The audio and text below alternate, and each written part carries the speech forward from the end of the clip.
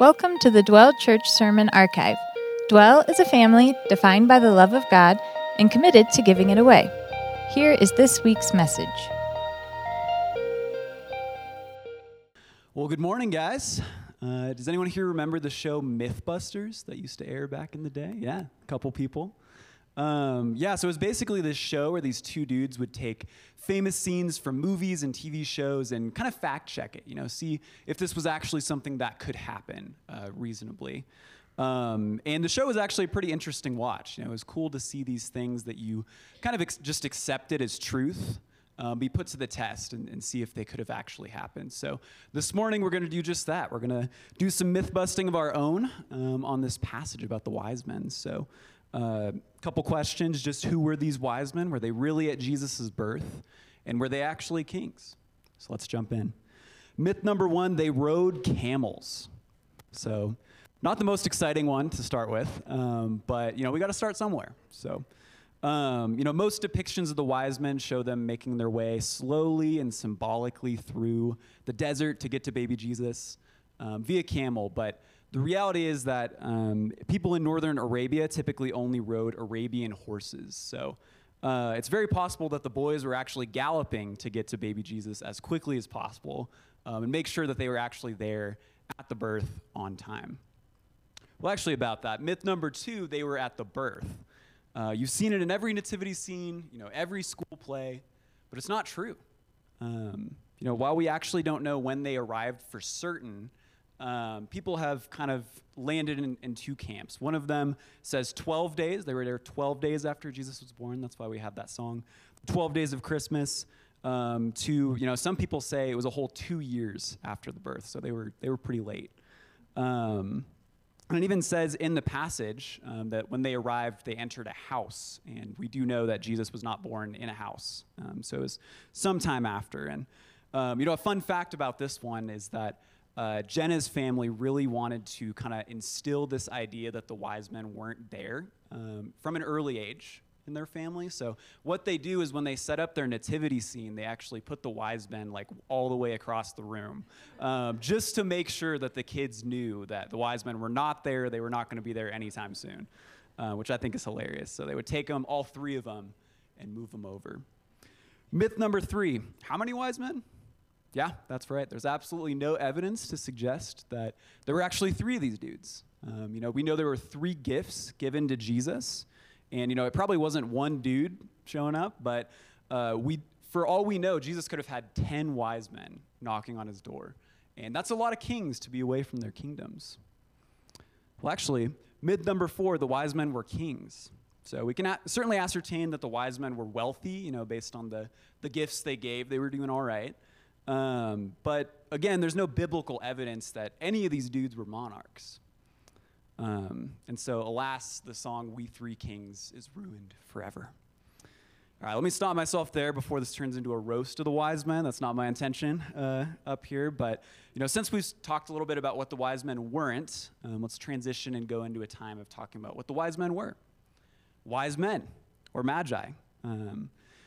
Wise men were influential and prominent political advisors. So it's speculated that they may have come from Babylon due to that being kind of the ancient center of astrology, but all we really know for certain is that they came from the East.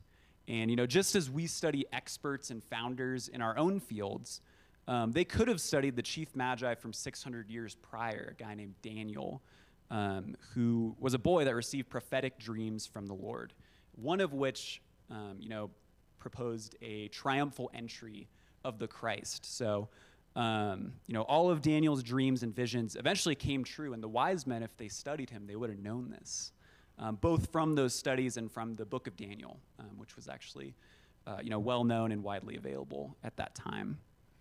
And since they were from the East, the wise men actually would have been the first Gentiles or non-Jews to worship Jesus, which is actually a really significant moment that could be seen kind of as like a shift heading into the New Testament around God's idea of chosen people and what that will look like in the future. And finally, they traveled far, not only bringing gifts for this child that they've never met, but trusting that he is who he says he is. Well, he actually hadn't been born yet, so I guess he is who Herod says he is. And speaking of Herod, Surely the king would have showered them in riches and power had they just told him where Jesus was. And yet they elect to return home a different way to protect the young Jesus' life. And I'll tell you what, I'm starting to like these guys, just a little bit. At the end of the day, it isn't important what animal the wise men rode or when they got to Bethlehem, but what matters most, and the reason that I think the wise men are so relevant to the Advent season, is because they were people of peace. And that's not to be confused with sons of peace from Luke 10 for all you missionaries out there. No, I'm talking about how the wise men came to worship, and they brought gifts. They brought gold, a precious metal. They brought frankincense, an expensive fragrance. And they brought myrrh. What the heck is that? Myrrh was a costly perfume made from thorn bushes that was used as an anointing oil, so a very symbolic gift to give baby Jesus. But going back to the wise men themselves, what is a person of peace? Well, I think it's only fair we start with the biblical definition of peace.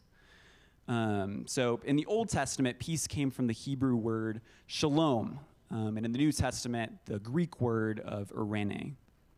The most basic meaning of these words is complete or whole. So shalom can be used in a number of ways. At the time, it could be used to refer to a completed stone wall that has no gaps and no missing bricks. Shalom refers to something that's complex, with lots of pieces that's in a state of completeness or wholeness. It can also refer to a person's well-being, like when David visited his brothers on the battlefield and he asked about their shalom. And the core idea is that life is complex. It's full of moving parts and relationships and situations. When any of these are out of alignment or missing, your shalom breaks down and it needs to be restored.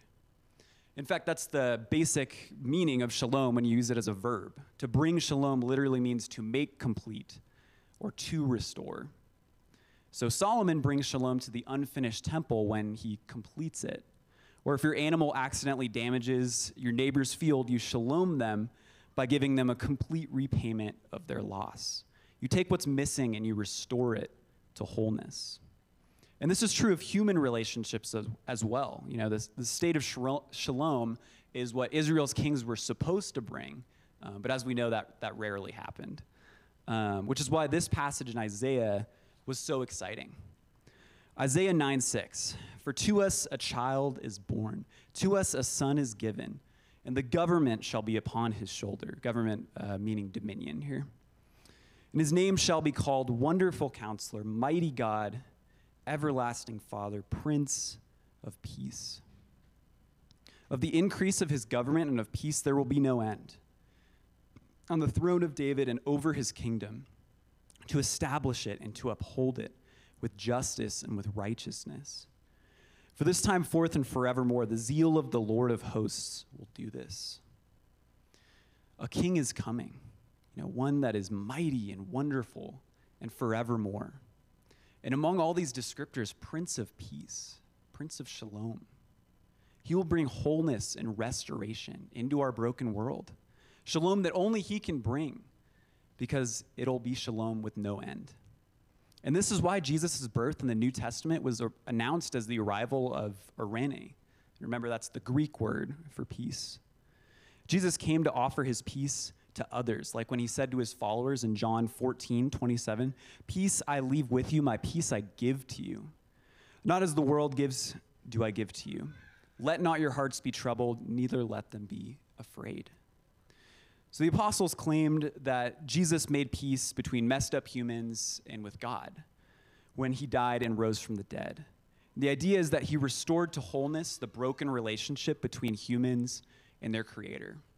So Romans puts it this way: therefore, since we have been justified by faith, we have peace with God through our Lord Jesus Christ. And this is why the apostle Paul can say Jesus himself is our peace. In our eirene, in Ephesians 2:14-19. For he himself is our peace, who has made us both one and has broken down in his flesh the dividing wall of hostility, by abolishing the law of commandments expressed in ordinances, that he might create in himself one new man in the place of two, so making peace, and might reconcile us both to God in one body through the cross, thereby killing the hostility. and he came and preached peace to you who were far off and peace to those who were near. For through him we both have access in one Spirit to the Father. So then you are no longer strangers and aliens, but you are fellow citizens with the saints and members of the household of God. And this means as Jesus' followers, we are now called to create peace. Becoming people of peace means participating in the life of Jesus who reconciled all things in heaven and earth. And all we have to do is trust in Jesus as the Son of God who came to save us, and we will have the peace or shalom of God. But this peace isn't just for us, it's for everybody. People of peace shouldn't keep this good news just to themselves. We want others to know they could be restored through Jesus, whether they are near or whether they are far. And this is why I think the wise men are actually a great example of people of peace. They came all that way. They had hope that Jesus was who he said he was, and they came bearing gifts. And sure, we don't have gold or frankincense, and let's be honest, most of us already forgot what myrrh is, but we do have something even better, and that's the gift of the gospel. We want folks to hear how Jesus died for them. We want them to understand the weight of his sacrifice and the meaning of his resurrection. And finally, we want them to respond to the gift that this Prince of Peace has restored relationship with them. And all they have to do is receive it. Something one of my mentors told me that'll always stick with me is what Jesus did for us on the cross is the greatest act of love in history.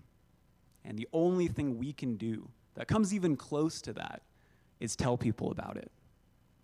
And the unique thing about the gift of the gospel is that sharing it doesn't always have to look the same. Some people are ready to receive the good news as soon as they hear it, but for others, it takes time. And this is why we must continue to be people of peace to those around us, whether that person receives our gospel gift or they don't. William J. Toms, a man whose only other note on his Wikipedia page is that he created the word folklore, so insert Taylor Swift joke here. He had some wise thoughts on this. He said, "Be careful how you live, because you might be the only Bible someone ever reads." So as people sharing about Jesus, our gospel gift shouldn't end with the last chapter of the gospel. Our actions should be constantly pointing people towards Jesus. Our ability to love, to forgive, and to actively listen. For some folks, they won't truly grasp the message of the gospel until they're surrounded by people of peace whose actions point them toward Jesus. And tonight we have a tangible opportunity to do this. As Josh shared, at 5 p.m. we're hosting a community holiday party here at Dwell. And there will be folks from the apartment upstairs and all around West Colfax in our building. And friends, what would it look like as a church to be people of peace tonight and to be the Bible for these folks?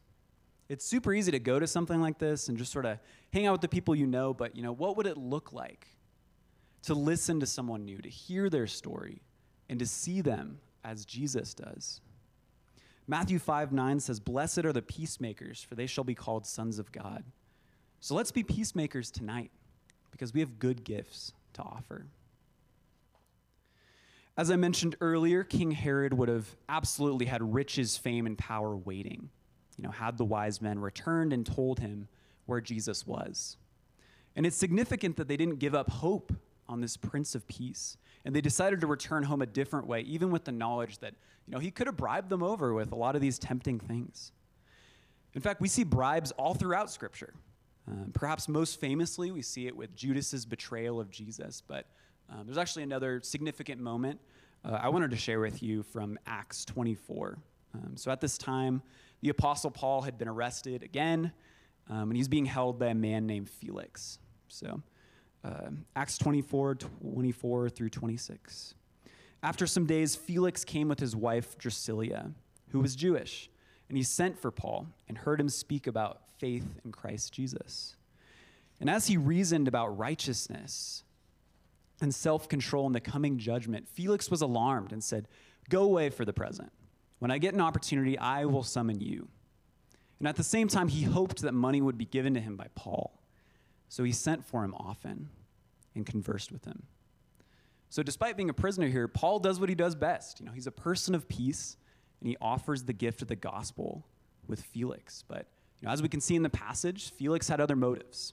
He hoped that in meeting with Paul would eventually offer him money to be released. So it says that Felix sent for Paul often. Well, the reality is Paul was imprisoned here for 2 years. So they had 2 years worth of meetings where Paul shared the good news and Felix offered an easy way out, a bribe for his freedom. And all Paul had to do was stop sharing the gospel, offer up some money, and an easier way forward was his. And my question for us is, how many of us have taken that bribe? Is there someone in your life you were at some point so determined to share the gospel with that you eventually gave up on? It could be a friend, a coworker, a family member. Because I know there are for me. Sometimes I took the bribe without even realizing. I stopped bringing up Jesus. I stopped being a person of peace. And I forgot the gospel myself. I have a buddy named Sam who I met pretty early on in college. We were best buds. We knew how to have fun together. So naturally we became roommates. We spent a lot of time together. So at some point I accepted Jesus, and I desperately wanted him to do so as well. So we talked and I prayed and I shared the gospel with him multiple times and nothing. But I didn't give up hope. I kept going until senior year where I invited him to the same retreat that I went to as a freshman and accepted Jesus a few years prior. So, I had invited him to this thing every single year, but he never really took it seriously. But after being a person of peace in his life for all that time, I could tell something was different. And he told me that he wanted to go. And I think I cried. I couldn't wait for him to finally receive the gospel and give his life to the one who gives him life. This was March of 2020, and the trip was canceled the day before we were supposed to leave due to a global pandemic. So I must admit, I was crushed by this. So much so that I took the bribe the next couple years of our friendship. I stopped bringing up Jesus. I gave up hope that Sam would ever come to know him. And our conversations became surface level, and I forgot how deeply I wanted my friend Sam to know Christ. Well, that all changed on my wedding day. As me and my boys were getting ready for the ceremony, my groomsmen, I asked them to pray over me. And I didn't expect all of them to, but they did. They went one by one, they laid hands on me, and they prayed. Even Sam. And in my 6 years of knowing him, that was the first time I had ever heard him pray. And it was a beautiful, heartfelt prayer where he talked directly to Jesus. And I definitely cried that time. That awoke something in me, made me remember how badly I wanted Sam to know the Lord and to be with me in heaven. Is Sam following Jesus today? No. But I've decided I will no longer be taking the bribe in that relationship. I will be a person of peace, bearing the gift of the gospel in that relationship. And I have hope that Sam will accept Jesus in time. And my encouragement to you guys is to do the same. Don't take the bribe. Instead, be a person of peace. Know that the gift that you bring is good, and share it with all whom you encounter. Peace be with you in this Advent season. Band, you guys can come on up, and I'm just going to pray for us as we transition to some worship. Heavenly Father, I just thank you so much for this morning and this opportunity to, just think about the wise men and, what kind of people they were and the ways that they, just trusted in you and the hope that you bring and, brought peace when they came and visited you. So, Jesus, I just pray that, this would be encouragement to all of us to be people of peace and to, bring this gift to the gospel to the folks that we encounter. And God, I pray specifically for those ones that we've, given up hope on a long time ago, friends, family members, coworkers. I just pray that this Advent season we would believe, we would have hope that you can change hearts, you can meet people where they're at, and that you can use us in the midst of that. Jesus. So pray that encouragement over each and every one of us. And God, we thank you and praise you for being who you are. In Jesus' name, amen. Thanks for listening. We hope it brought you closer to Jesus and more in touch with the world around you. Being a Christian in today's culture can be hard. Fortunately, He gives us the gift of community through His church. So we would love to invite you to join us for one of our Sunday morning gatherings or for one of our weekly small groups. All the details you need can be found on our website, dwelldenver.org.